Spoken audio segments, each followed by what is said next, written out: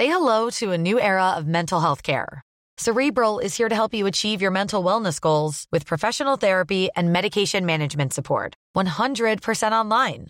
You'll experience the all-new Cerebral Way, an innovative approach to mental wellness designed around you. You'll get a personalized treatment plan from a therapist, prescriber, or both in a safe and judgment-free space. Your Cerebral therapist or prescriber will outline a customized plan with clear milestones along the way, so you can get to feeling your best. With Cerebral, you're not alone in your mental health journey. We're here to empower you to live a fulfilling life. So take that first step towards a brighter future and sign up today at Cerebral.com/podcast and use code ACAST to get 15% off your first month. Offer only valid on monthly plans. Other exclusions may apply. Offer ends July 31st, 2024. See site for details. I asked the Prime Minister, how good is Australia? Please explain. Mate, this is just impossible. Too many people were confused. You bet you are. You bet I am. I have always believed in miracles. That's not a policy. Not now, not ever. I mean, these comments are completely inappropriate. Oh, I'm sure she's right. you know, but I ain't spending any time on it.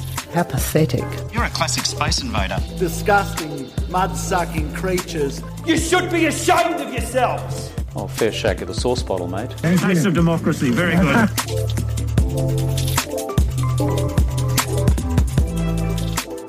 Hello there, Mark Kenny here with this week's Feast of Plant-Based Meat Chat. Corona, corona, corona. Suddenly there's not much room or appetite, frankly, for anything else. That's the nature of emergencies, I guess, and make no mistake, that's what this is. And isn't it great to know that the people who are in charge are so brilliant, so prescient? A few weeks back, Donald Trump, easily the most unqualified president his country has ever thrown up, was characterising it as a bit of a hoax. And less than a week ago, Scott Morrison, who never ever criticises Trump, no matter how absurd his behaviour, was simultaneously planning an effective ban on large gatherings, yet for some reason remained defiantly intent on going to the football himself. And just like he sacked his former sports minister over a technicality rather than the substance of running a corrupted grants program, Mr. Morrison backed out of his weekend footy match at the last minute, not because it was wrong, but because his attendance would be, quote, misrepresented. On balance, the Morrison government has been better than most, it must be said, but noticeably reluctant on some measures. If, as the ABC's Norman Swan says, the situation we now face is because of decisions taken 2 weeks ago, then decisions taken now are to avoid exponential increases in infection rates that might show up in a couple of weeks' time. In other words, staying on top of this means always being ahead of the curve, always appearing to be overreacting. Let's bring in our panel. Political scientist Dr. Maria Taflaga from the School of Politics and International Relations is here as always. How are you, Maria? I'm well, and I'm delighted that we're in this far larger studio. It's much big. It's practically a palace. Yes, so it is. I hope we keep this forever, Martin. Well, we normally we normally make some reference to our tiny studio, which is a cupboard. But as a result of this corona virus and all of the changes that are being made, and this must be said to be one of the smaller changes, I guess, smaller disruptions to the economy. But we have actually moved into a larger area so that we can observe. What are we calling it? Social distancing. Social distancing. That's right, or not spitting on each other. Not yet. Or exchanging other vapours. So yes, that is something of an advance. Professor Quentin Grafton is a professor of economics here at the ANU. Welcome back, Quentin. Thanks very much, Mark. Very pleased to be here. I wish it were under better circumstances. Yes, it's certainly a difficult circumstance, and it has both health and economic implications, and and obviously social ones as well, and we'll certainly get to that. And Dr. David Caldecott. He is an emergency consultant in the emergency department at Calvary. He's a senior lecturer in the College of Health and Medicine here at the ANU, an advocate of harm reduction measures. And welcome to you, David. Oh, delighted to be here. I can't believe how big this place is. Voluminous, that's right. So let's go to what I was just saying. You know, it's the issue of the day, it's the issue of the year, the coronavirus and how we're responding to it. Do you have any general observations, David, to make about the way the government is performing? Look, I think in general terms, this is something completely new. It's something completely new, not just for the planet, but particularly for the Australian government. And I think they're still finding their straps at the moment. We're not evolving this in a vacuum. There are good things happening globally, and we should probably move away from the best Olympics ever type vibe that's being pushed and pick up on what other countries are doing really well and start adopting best practice. And that's an interesting thing, because one of the things that worries me about it is the lack of sort of global coordination. There is the WHO, the World Health Organization, part of the United Nations. It was slower to declare this a pandemic than was the Australian government and were some other governments around the world. There was concern, let's put it that way. Peter Hartcher and others have written about the possibility that the Chinese were pressuring the WHO not to declare it a pandemic because of, it was seen at that stage as being overwhelmingly located in China. Yeah. Right at the moment, there are more cases outside of China than there are in. But nonetheless, if the WHO was being pressured like that, then I guess that's not a good thing for confidence in the integrity of that organisation. But of course, Donald Trump, who has pretty much abandoned the idea of the US playing a global leadership role, has had his own issues and is never likely to take note of someone like the WHO or the UN anyway. Yeah, I mean, you'd be interested in the politics though, wouldn't you? Because obviously we had similar responses back in H1N1 and SARS and whatnot, but the world was a much more collaborative place. And with the rise of populist leaders, I think that's going to have a real impact on whether a worldwide or global response can even be mounted. You have the EU pulling together, much easier now the Brits are out. But it doesn't seem that the most powerfully economic country in the world is going to buy into this at all. Except that it's facing probably, from what we can tell, a much more critical problem than most other countries because of how slow it's been. Oh, absolutely, no doubt. In fact, the US is now the largest point of COVID export in the world at the moment, despite all the rhetoric that's coming out of the White House. Maria, what do you think about the British situation, the policy response that's being adopted by Boris Johnson's government is using this term herd immunity.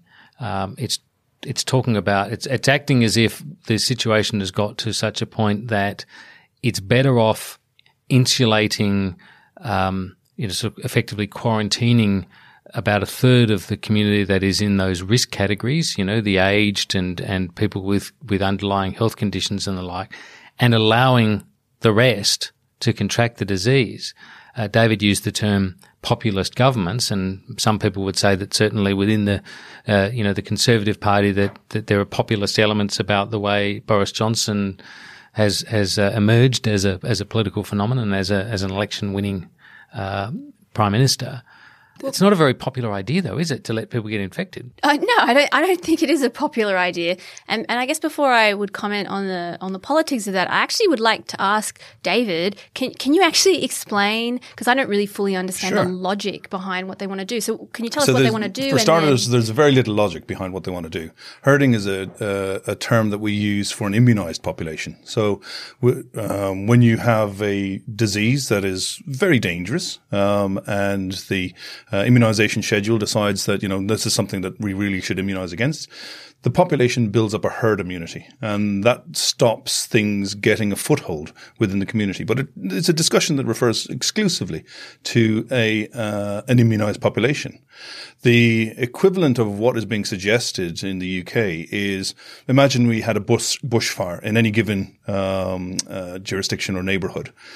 It's the equivalent of ensuring that your elderly neighbor's house got burnt down just so they could provide a fire break for you. We don't know what the immunity from COVID-19 is. There's already a couple of cases now of reinfection being reported out of Japan.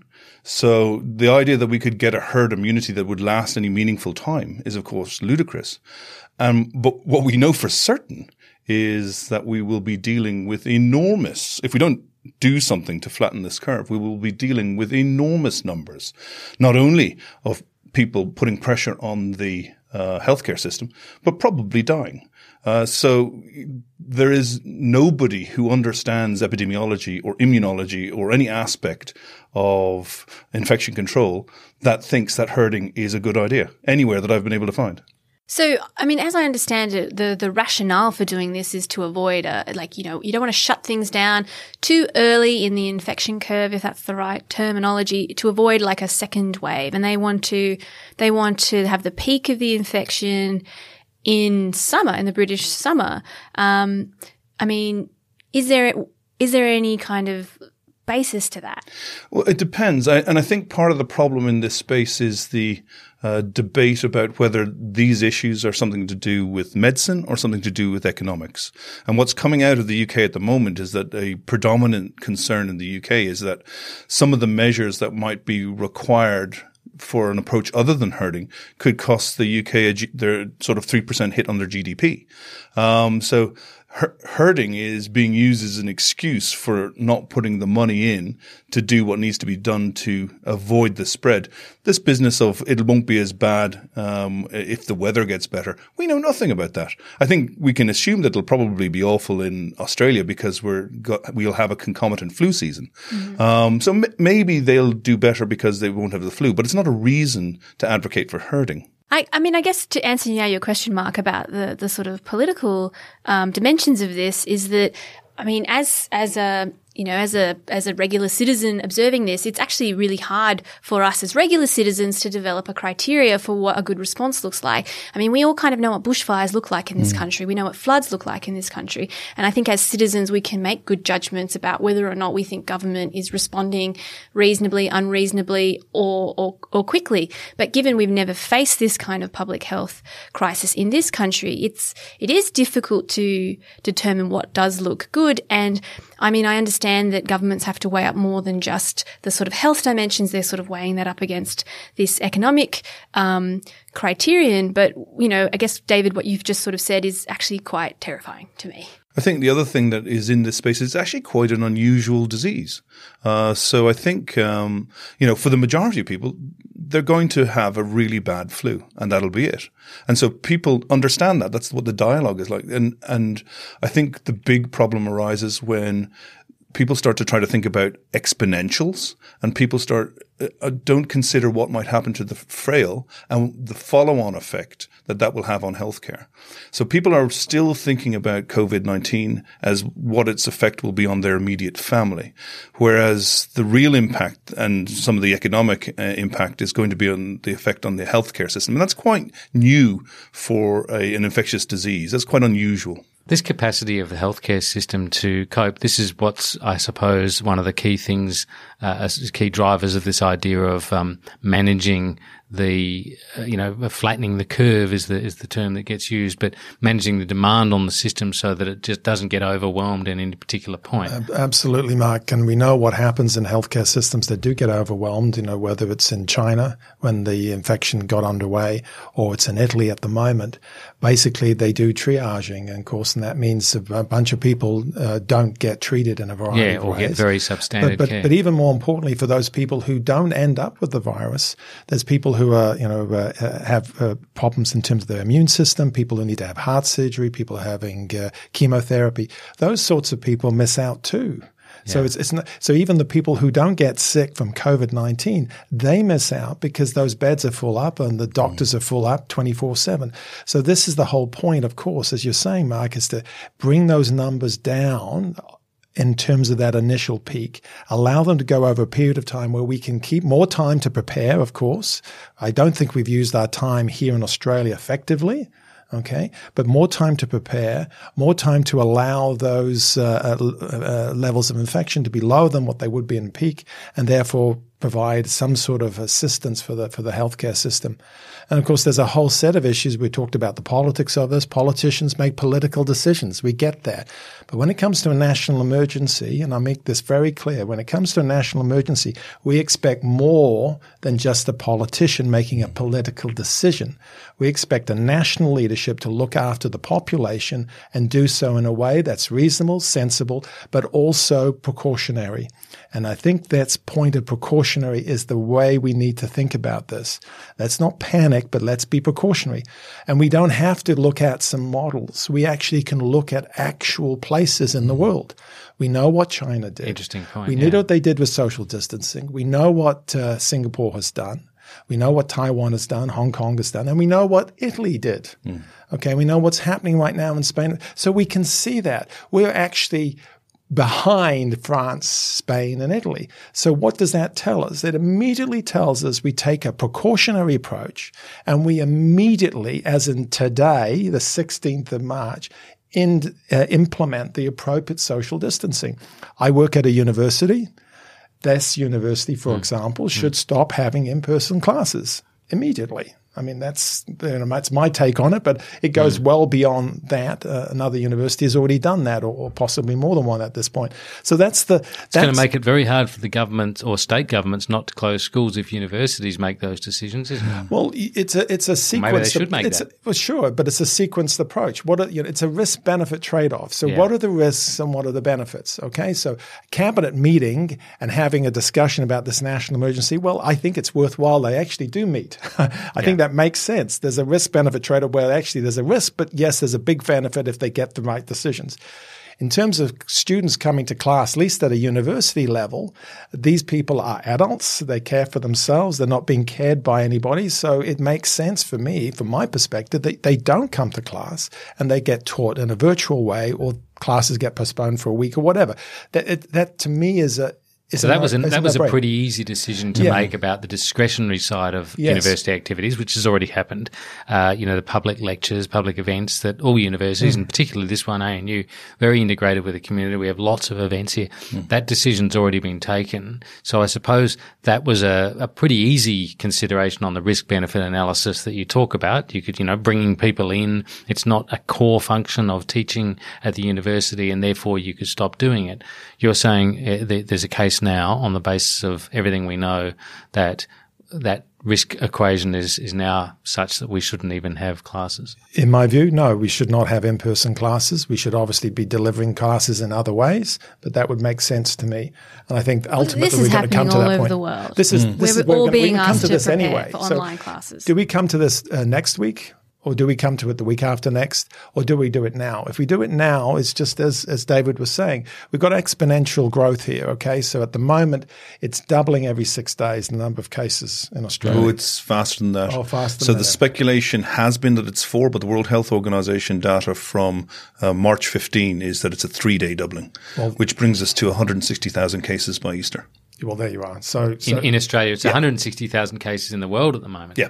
And so if it's a 3-day doubling, that's what it brings to with no mitigation. It would bring us to so we look very closely at what the doubling time is. If it was only 4 days, it'd be only 40,000. So it makes a huge difference what we can do to ram down that doubling time. Let's go to this. Excuse me, and the other thing about it is not just the doubling time; it's also the base. Okay, so if you start off a lower base, it makes a huge difference. So if you do social distancing on Monday, March 16th, for example, whatever this is broadcast, immediately, then it's going to make a big difference than if you wait a few days. Yes, and I suppose that was Norman Swan's point that I referred to at the start, that it's a bit like looking at a star. When you look at a star, the light of that star has travelled over a long period of time to get there, so you're looking back in time. And to some extent, we've got governments making decisions, the positive impact of which the immediate financial or economic or political costs might be considerable, but the health benefits of that may not be immediately apparent. But we have to constantly be ahead of that curve in order to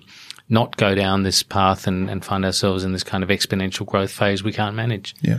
So what are governments frightened of here? Because, normally in a financial crisis, you could understand governments not wanting to add to fear, right? Because fear is the problem in a sense in the market itself. If we think back to the GFC, the stimulus package was about propping up industries, but it was actually mostly about firing confidence in consumers, in financial institutions, in businesses to retain people employed and so forth. What we're dealing with here is a health crisis which has very, very significant economic implications, perhaps more significant than the GFC. I think that's starting to become clear. But it's not about from government's point of view, they need to get on top of the material cause of this, right? They need to be responding. Now, it seems to me there's been a sort of a reluctance to separate these two crises in that way, and that governments are a little bit scared. I mean, this might be behind Morrison's thinking about saying we're going to stop gatherings of more than 500 people, a number which is pretty arbitrary, let's be honest. We're going to stop gatherings of more than 500 people. But in the meantime, but in the 2 days before we actually bring that in, I'm going to the footy and you should too. Yeah. That was, that's what he was saying. It seemed like the policy had one intent and the rhetoric had a different and completely contrary intent. And I think it derives from ministers, from the Prime Minister down, having this concern about panic and having this concern about not wanting to dampen activity, when in fact dampening activity, I'm afraid, is a function of social distancing.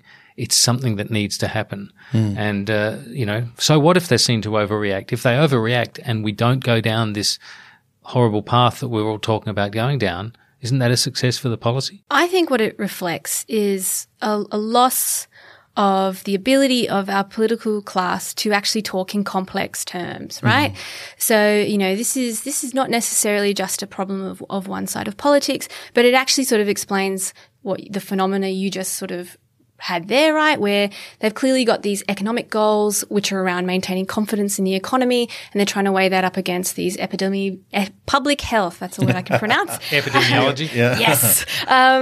Concerns about trying to manage this stuff. And this problem with this inability to talk about complexity, I think actually highlights the other two kinds of problems that we've seen. Yeah. One is there's a lack of transparency around decision-making happening at governmental levels in an age of an ocean of too much information coming from overseas, people not necessarily being able to kind of understand what is happening in the United States is not exactly where Australia is up to and the implications of that. And I think this criticism was made of the government on insiders yesterday, and I think it's actually a really valid one. It's just that the government hasn't set up a framework in which to deliver information to the Australian people. And broadly speaking, that should involve something with an endpoint, right? And then an assurance that they're going to explain their reasons, and so to build trust that people will know that they will be told when to do things so they stop panic buying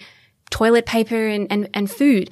The second one is, why isn't this bipartisan? Why isn't the... Well, it broadly is. Why isn't, I mean, they called it a wartime cabinet. Why isn't the opposition in this cabinet? To me, it seems a little disconcerting that Labor is basically holding press conferences, raising legitimate kind of points.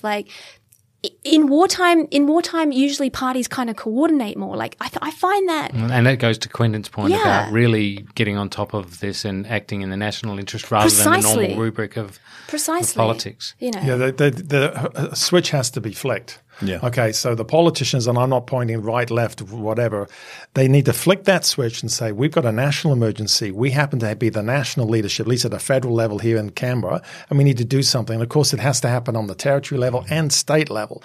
That's the situation we're in. And it's not panicking. It's a question of providing information. Exactly. We need to know as Australians what's going on. We need to be regularly updated. We need to know the potential consequences. And I think we need to be upfront about that. Yeah. And that justifies decisions. So if we start to lock down or shut schools or lock down communities, then people understand why that's happening. Or why we're not doing it. Well, that's the point. Well, we should be doing a range of things that we're not currently doing, but we will end up doing for sure. It's a certainty that's going to happen. So let's do it sooner. And of course, the only way people can come on board, because we don't live in a police state, is if people cooperate. They understand the benefits of self-isolation, not just for themselves, but for others. That's what concerned me about Morrison's messaging too. I hate to harp on about this, but it seemed to me that leadership would have involved saying, look, we're going to impose this ban. The reason we're imposing this ban is because we don't want all these people gathering together. That becomes an infection risk, right? And so we don't want to police this any more than we have to. We want people to do this of their own volition. So I would encourage you, if you don't need to be at these events, do not go to them. And what a better opportunity than at that point to say, I myself understand the sacrifice and I'm not going to go to my beloved footy. If you look at what's going on overseas, you've got true Trudeau self-isolating. These are good examples and make it real for people. And I think part of the problem in all of this is this morbid fear of losing face. I think, there's this sort of tough guy thing going on in Australian politics, and being tough is being like Angela Merkel. The way to approach this as an outsider, I've only just become Australian, so I'm only learning your ways. But I would have thought the way to approach this is to be glum, rather than to be cheerful and it's all going to be grand, because it's so not all going to be grand. No. But, pitch what is real, give advice that's practical. And the reason why the general public is off like some sort of pet shelter dog buying toilet paper by the bale is because they're overly anxious. They have no idea what else to do. They feel the need to do something. We must purchase toilet paper. It's not even a gastrointestinal disease, for God's sake. It'd be far better sense to buy cling film or tissue paper or something. But, people are buying this stuff because they haven't got any other information. Yes, it's an interesting point. Look, we're going to take a quick break and we'll continue with this discussion. Before we do, I'll make a public service announcement. We're sorry to say that we've had to postpone the upcoming Policy Forum Pod live event. That was due to be held on the 24th of March. We'll look at rescheduling that once we're able to do so. Apologies to everyone who was looking forward to that. Keep an eye on policyforum.net/events for further information, or our social media channels, Apps Policy Forum, that's APPS Policy Forum on Twitter, or Policy Forum Pod on Facebook. Back in a moment. Introducing Wondersuite from Bluehost.com. Website creation is hard, but now with Bluehost, you can answer a few simple questions about your business and get a unique WordPress website or store right away. From there, you can customize your design, colors, and content. And Bluehost automatically helps you get found in search engines like Google and Bing. From step-by-step guidance to suggested plugins, Bluehost makes WordPress wonderful for everyone. Go to bluehost.com/wondersuite. Hi, I'm Sharon Bessel. Policy Forum Pod is the podcast for those who want to dig a little deeper into the policy challenges facing Australia and its region. Each week we bring together expert analysis to tackle the big issues facing our region and to propose policy solutions. It's insightful, it's positive, and it's always fun. Policy Forum Pod is out every Friday. You can find it on iTunes, Spotify, or wherever you get your pods. Or find us at policyforum.net/podcasts.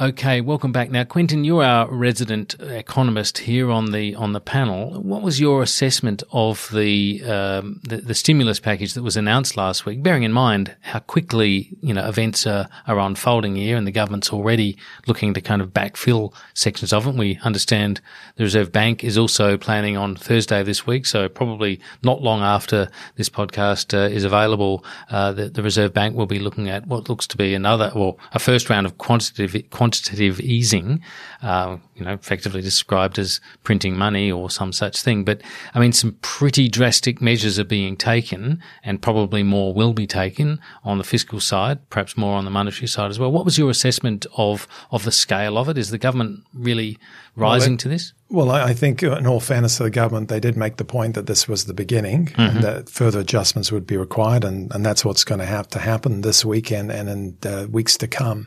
So in terms of there's what's called monetary policy, what the Reserve Bank tries to do in terms of reducing interest rates. So the cash rate will fall again, presumably very shortly, 0.25. And then, as you say, at that point, where it's essentially at zero, well, we already are, interest rates at that point. And then you have to do something different. And this is this quantitative easing that the Europeans, I think, were the ones, but also the Japanese have used for a number of years to try and stimulate. But that really is a third or fourth best option really here, because really what we're talking about is fiscal policy, what the government actually does in terms of expenditures. And it seems to me the most obvious way to proceed, although it's extremely expensive, but the other alternative is also even more expensive, is that people need to be guaranteed their wages and salaries.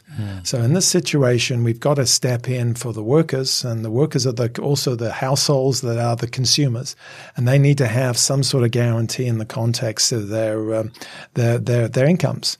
Now that's a big cost. Now many of us would be in the category where we would say that is the case already, but there'd be a lot of people who aren't as well. A lot of people on contracts, those sorts of people, casual people in terms of their casual employment, they're about to lose their jobs. Yeah, and some of them already have. I mean, there's so many events closing. A lot of people rely on that income. You bet. And then people in the travel industry, people in the hospitality industry, people in the entertainment industry, all of those are going to be severely affected. So yes, you need particular packages for them, but you need an across-the-board package to make sure that people, when they're not at work, and there'll be a lot of people who won't be at work, that they at least continue to be able to feel confident that the economy is working for them. So how many squigillion dollars is that?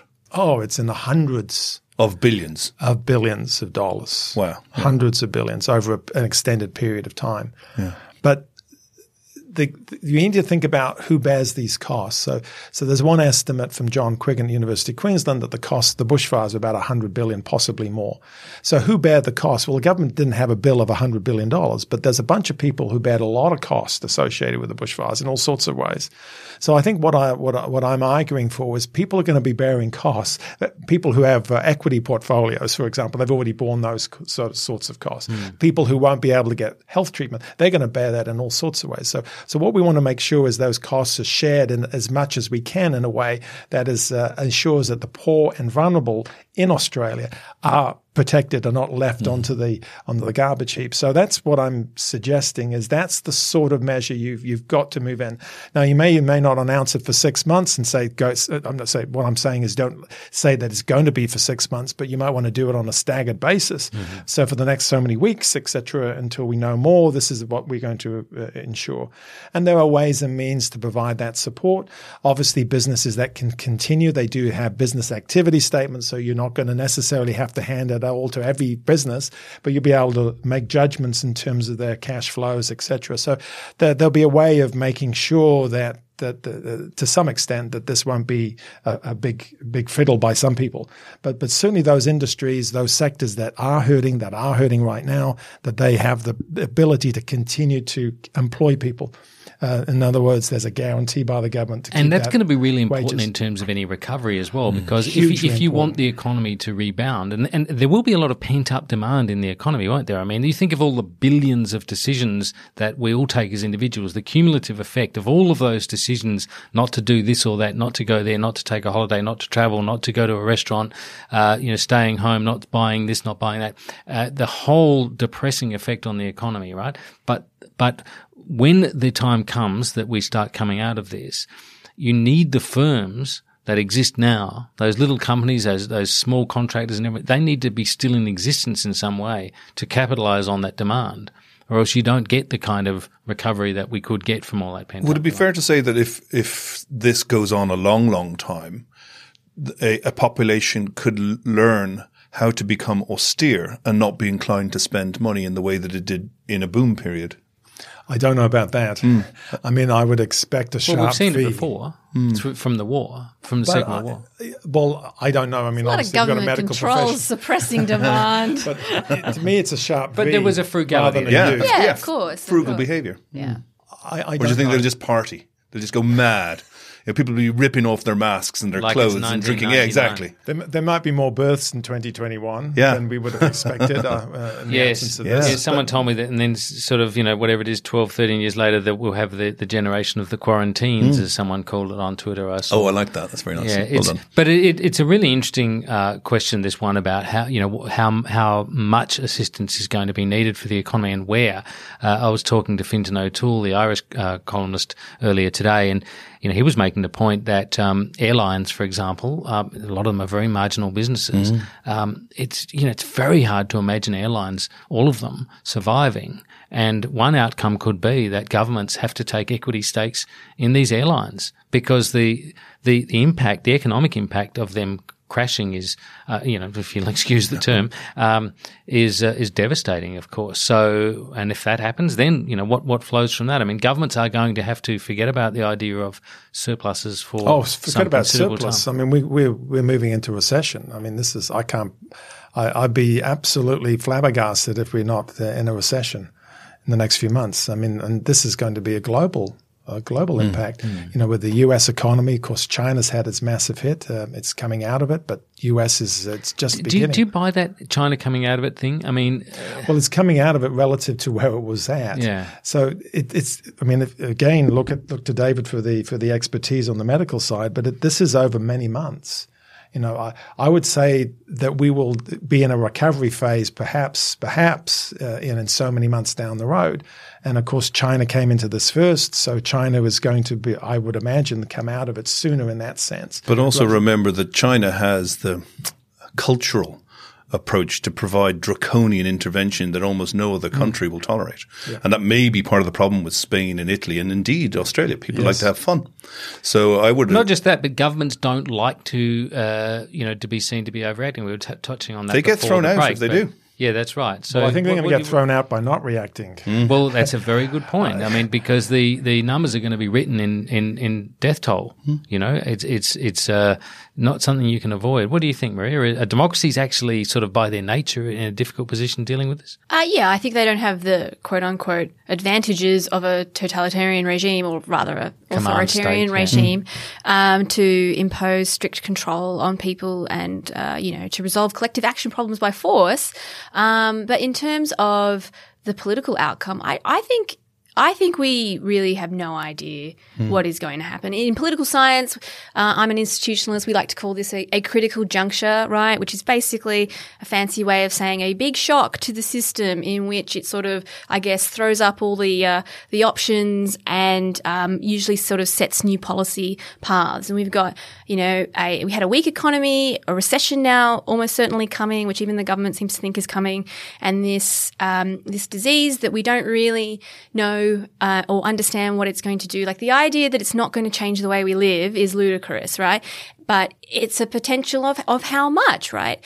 What will happen to jobs in this country? Will we lose a whole type or class of jobs? I don't know. But I think what is kind of fascinating is data coming out of the US in terms of how polarized that country is. Survey data suggesting that, and this is US data, I have to stress that, showing that people who are inclined to vote for right-wing parties, which is the Republicans, take this disease less seriously than left-leaning voters. Now, there's actually good reasons to suggest that this voting behavior pattern does not translate to other countries, just because of the nature of polarization in the US.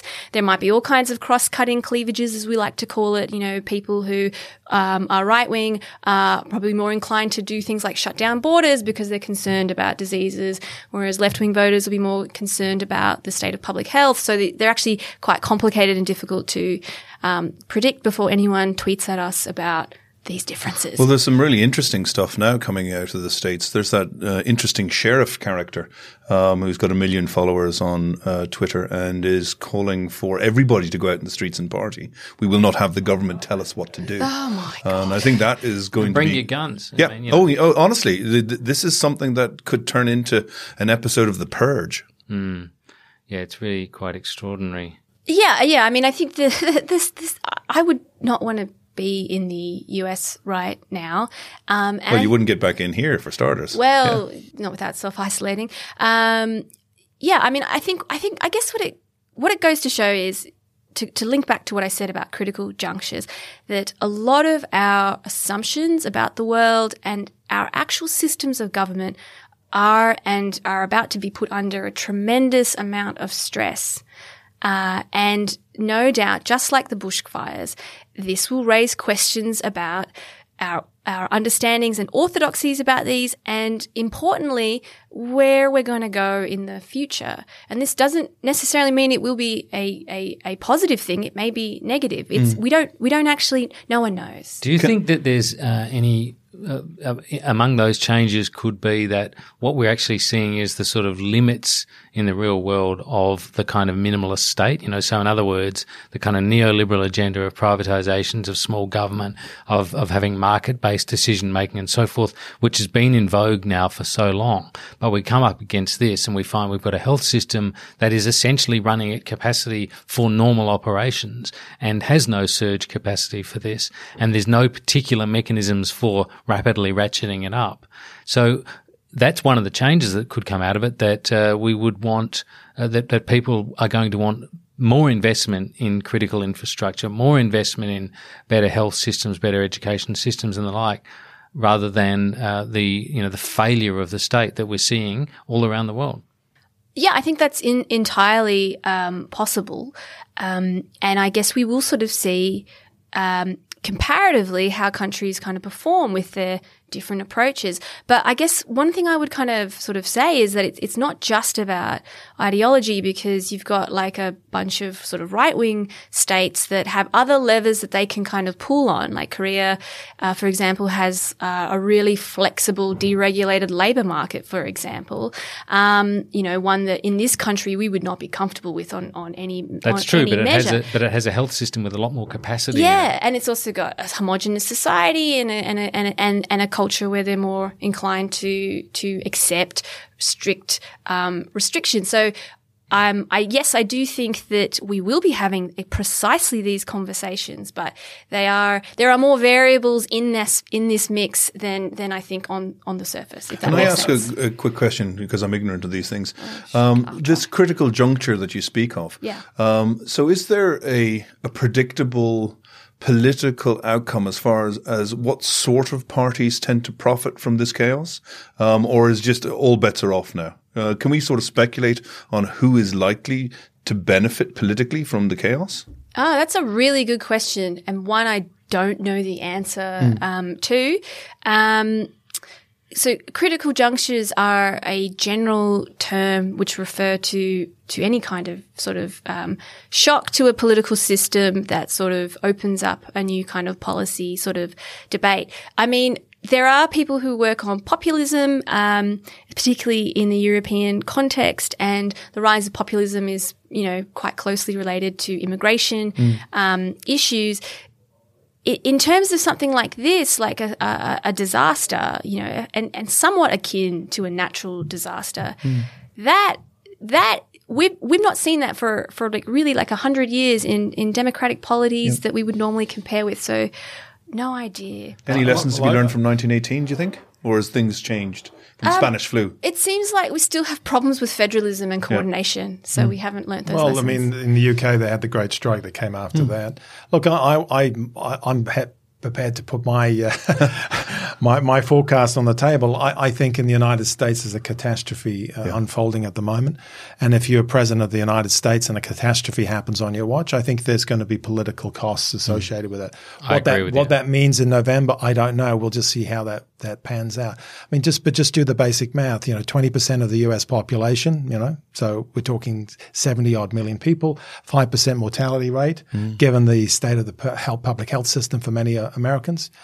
Just do the math on that one. We've got millions of Americans. So that it could be much worse than that. So that has certain absolute political consequences. You would hope. I would think so. But keep in mind too, I think people need to keep this in mind and remember back, it's not ancient history, to 2008 when we had the global financial crisis. So that the time there was always the end of the markets. Now we're going to move to more. Well, it never actually really happened. There really was no fundamental shift because the people who made the key decisions, the power brokers, if you want to call them that, they didn't want that shift to happen. So they made it sure that it didn't happen essentially. Yeah, but at the moment they're elderly with comorbidities and they might not last the year. I think this is no, not so much that. I think what happens in a situation like this, although you're mortality rates are lower if you have better healthcare, et cetera, et cetera. But the point is that everybody knows they're in it together in some sense. And so there may be more willingness for those who are richer, who are more well-off, maybe, to actually put in the resources and investments into the healthcare system because they know it protects them. It's a price that will help them. Perhaps they may not think about the poor and vulnerable. So that's a possibility. And so I would hope that. The other side, of course, there's likely to be more protections in the context of crossing borders. I'd imagine the idea of free borders is going to be a real problem. Yeah, that's a really interesting point. So you could see a sort of very sharp turn to the right in some of those areas, but a turn to the left economically, to put it in sort of crude terms. I would say, just on the question of Donald Trump, I think it is abundantly clear, it's always been clear, but it is abundantly clear that this man is nowhere near the pace needed in order to be a president, and nowhere near what is needed in order to deal with this complex emergency. And I think that is likely to inevitably, in my view, will lead to him being a one-term president. I can't imagine a circumstance where he will survive this because he is utterly incompetent.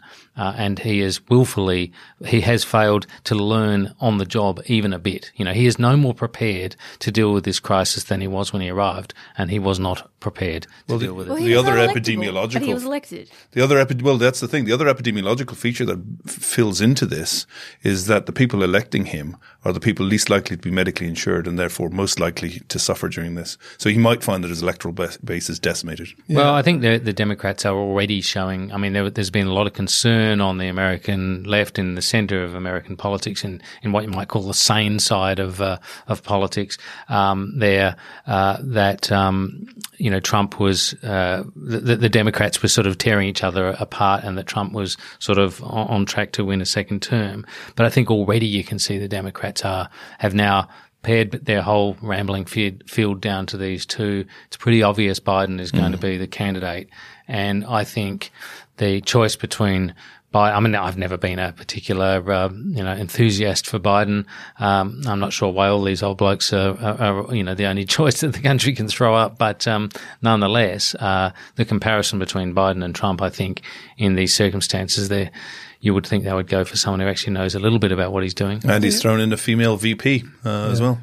But I think the issue of incumbency in a national disaster that's unfolding in many countries means that as the incumbent you have to deliver, and if you're not seen to deliver, I'm not talking about right or left here, whether it's Australia, United States, Canada, Germany, or whatever. Then if you don't deliver, you've shown to fail, then I think there will be real electoral consequences for those who are the incumbents. Yeah, I think that's true. On the other hand, it's a positive side if you actually deal with it effectively and shown to do it successfully. Then I think there's a positive side to them for the income. So that's why I think it gets back to the first point that I raised, and David made it, and Mary as well, is this issue we got to act now.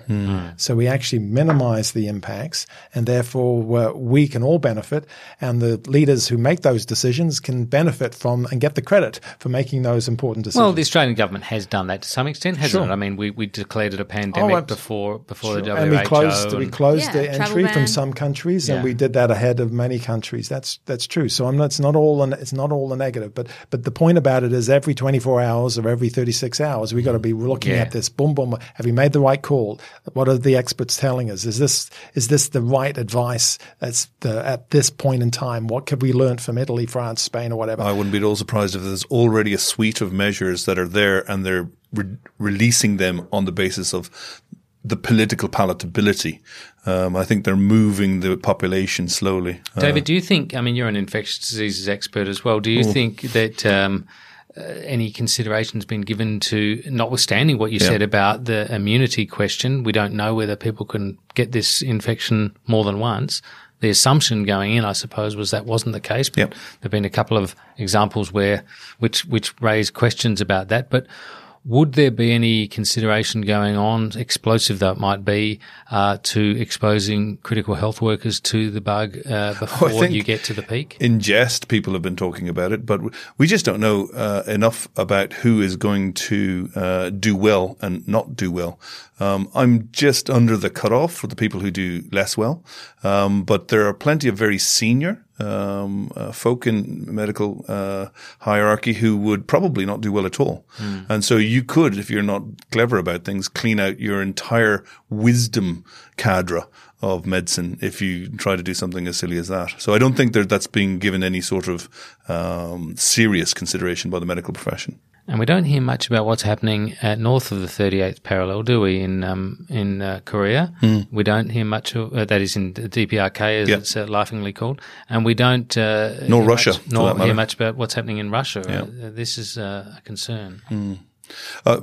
It depends again on what degree of authoritarian intervention is being implemented. You can just assume, I suppose, that in North Korea that there will be huge camps of people who are infected and isolated until such time as they're not. Still, they started off with closed borders at least. Yeah, exactly. So it's really not that clear. What's going on in Russia. I completely agree.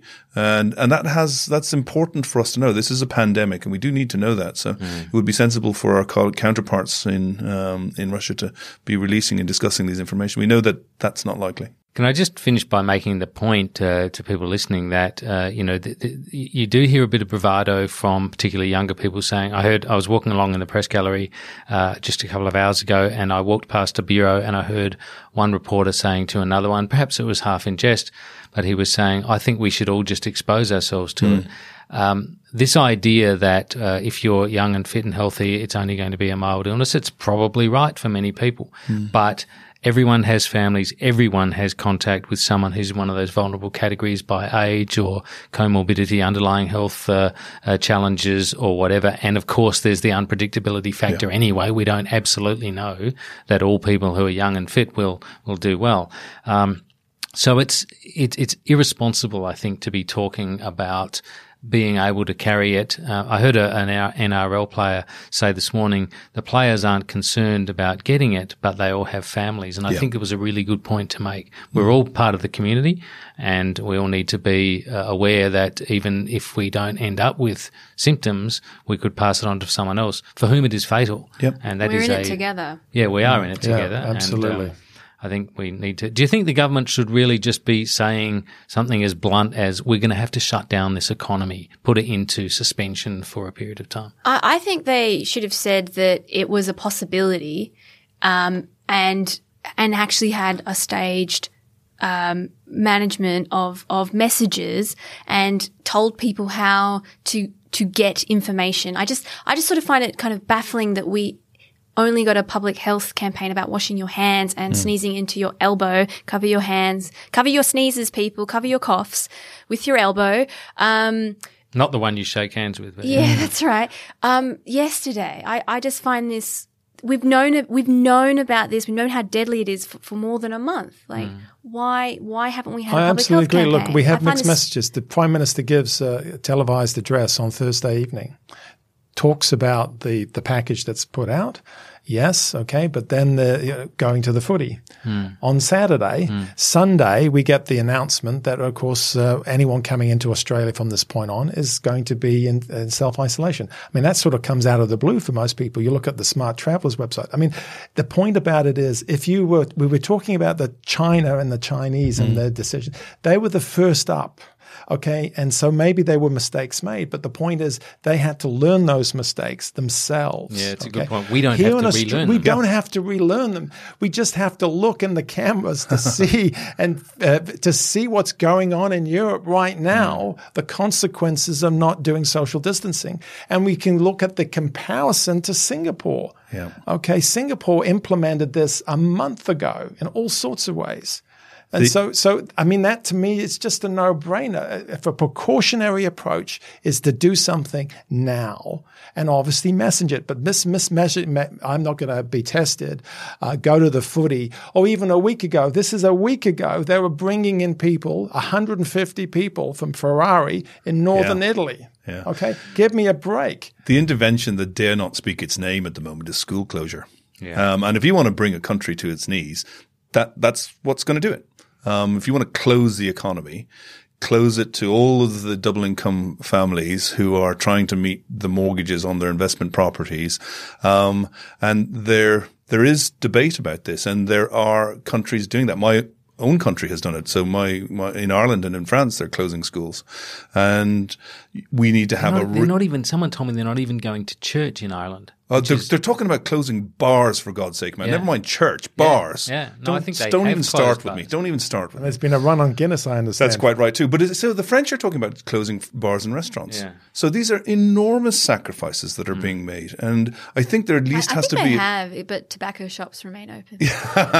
We at least have to have a very transparent discussion in Australia about why it's okay to stop 500 people getting together, but it's not okay, it's okay to stop this sort of festival gathering type stuff, but it's not going to affect schools in any meaningful way. Yeah. I think that has to be very transparent. Yes, I agree. Well, look, we've certainly covered a lot of ground here today. It's been terrific doing so. This is a galloping crisis. I noticed, even last week, for example, when we did this recording, there was, I think the number was 100. We just tipped over. We've now tipped over sort of 300, I think. 319 today. 319. So it is a galloping situation, and government, as Quentin makes the point, needs to be on it on a very much a daily basis.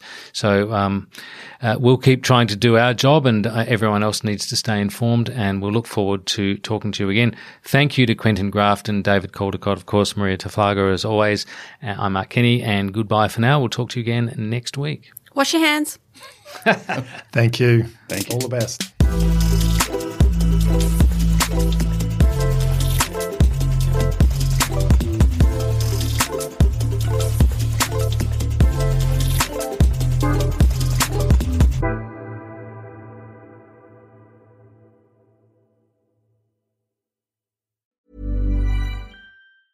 Tired of ads barging into your favorite news podcasts? Good news. Ad-free listening is available on Amazon Music for all the music plus top podcasts included with your Prime membership. Stay up to date on everything newsworthy by downloading the Amazon Music app for free or go to amazon.com/news ad free. That's amazon.com/news ad free to catch up on the latest episodes without the ads.